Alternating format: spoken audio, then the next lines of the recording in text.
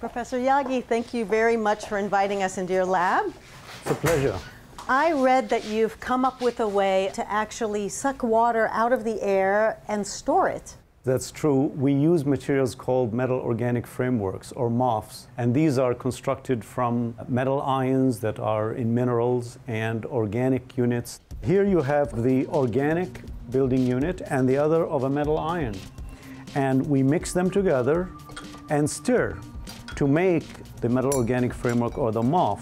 And once you remove the liquid, this is what you get. And this is the material that is the MOF.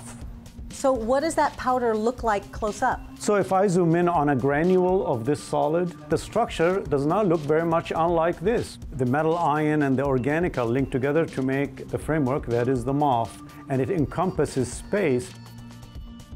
The liquid will bind to the framework, to the interior of the pores. 1/3 of the world population live in arid regions where water is scarce. But that air in those regions contains about 30% humidity.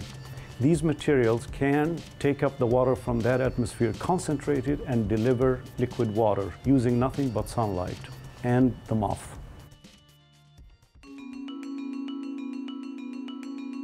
So depending on what kind of substance you want to attract and store, you actually change the kind of metal and the kind of organic material? By using a longer organic unit, I can change the pore size.